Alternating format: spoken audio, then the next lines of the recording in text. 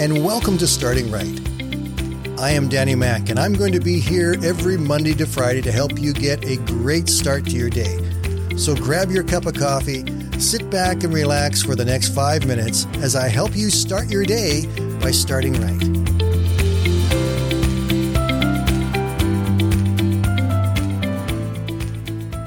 Good morning, everyone, and welcome to the Friday Roundup. Today, we're going to do our usual thing of going back and looking at our episodes this week, and hopefully you'll find something there that will encourage you and maybe even give you a little boost throughout your weekend. So let's get right into it. Mondays are always Music Mondays, and the music this week came from Blessing Offor and his brand new song, Brighter Days. It's getting a lot of airtime right now, and so it should. The song encourages us to stay positive and hopeful in the middle of challenges, in the middle of our problems. And that's one of the reasons why I really like it. In Psalm 42 and verse 11, David said, "Why am I discouraged? Why is my heart so sad? I will put my hope in God. I will praise him again, my Savior and my God." And that's the same message that Blessing Offor reminds us of in his song, Brighter Days. I encourage you to go back to our Monday episode where we have a link that will take you straight to the YouTube version of it. You will be encouraged, I guarantee it.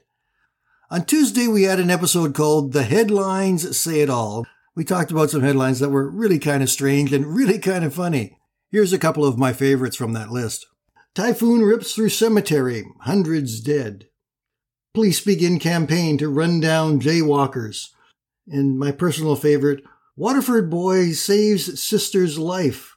And then the subheadline read, "I wouldn't do it again," he said. "She's been a real pain this week." Sometimes we need to just sit back and laugh. It's important for us to do that, and it is a good thing to do. Nehemiah chapter 8 and verse 10 says, "Don't be dejected and sad, for the joy of the Lord is your strength." God has given us joy and laughter, and he wants us to enjoy this life, and so we should, by experiencing all the joy we can with the friends and family that we have. On Wednesday, we shared a story from Chuck Swindoll in an episode called, "Is He Still God?" Chuck talked about his daughter who was a cheerleader and fell from the top of a cheerleading pyramid one day, landing on the back of her neck. She couldn't feel her hands, her feet, or any part of her body. Chuck and his wife spent the day at the hospital while the doctors were running tests. They prayed together in that hospital waiting room, knowing and believing that God would do something. But he said they both knew that even if God didn't heal their daughter, he would still be God, and he would still be worth worshiping and honoring. That's a life of faith, one that says, I trust and believe that God will do the miraculous. But beyond that, my faith in God is not based upon him doing the miraculous. My faith in God is based upon the relationship I have with Jesus Christ. And it's that relationship that is more important than anything that he does for me. Job said much the same thing. In Job chapter 13 and verse 15, he said, "Though he slay me, yet will I hope in him." Yesterday's episode we called Let's Make a Deal. We talked about how God is not into making deals. We can't cut deals with God. Say, "Lord, I will do this for you, and then I expect you to do this for me." Or the other way around. "God, if you do this for me, then I will do that for you." Our relationship with him is not based upon deals. We looked at the story of the Old Testament character Jephthah, a man who was about to go to battle against the Ammonites.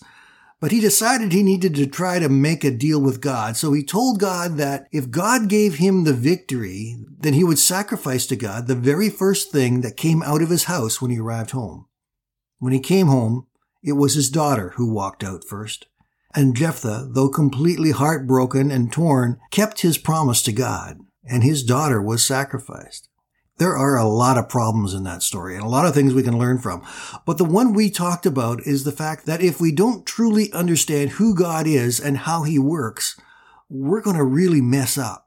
If we think that we can manipulate him or maneuver him or make a deal with him, none of those things work. And if we try to make them work, we will create huge problems for ourselves and probably for others. We need to know that it is God's desire to bless us and to work in us, that we can never earn or do anything good enough to receive God's blessing. Ephesians chapter 2 and verse 8, "For it is by grace you have been saved through faith, And this is not from yourselves. It is the gift of God, not by works, so that no one can boast. God wants to bless his children. And when he does, it's not because of anything that we have done. We cannot earn any of it. But what God does is he loves us, he cares for us, and he blesses us, and he works in situations for us simply because he loves us, not because of how good we have been. It's been a good week, and I hope you have a great weekend. I encourage you all, get to church on Sunday, listen to what the pastor has to say, take notes, share those notes with your family and friends, and let God bless you and work in you. Have a great weekend, my friends, and we will talk again on Monday.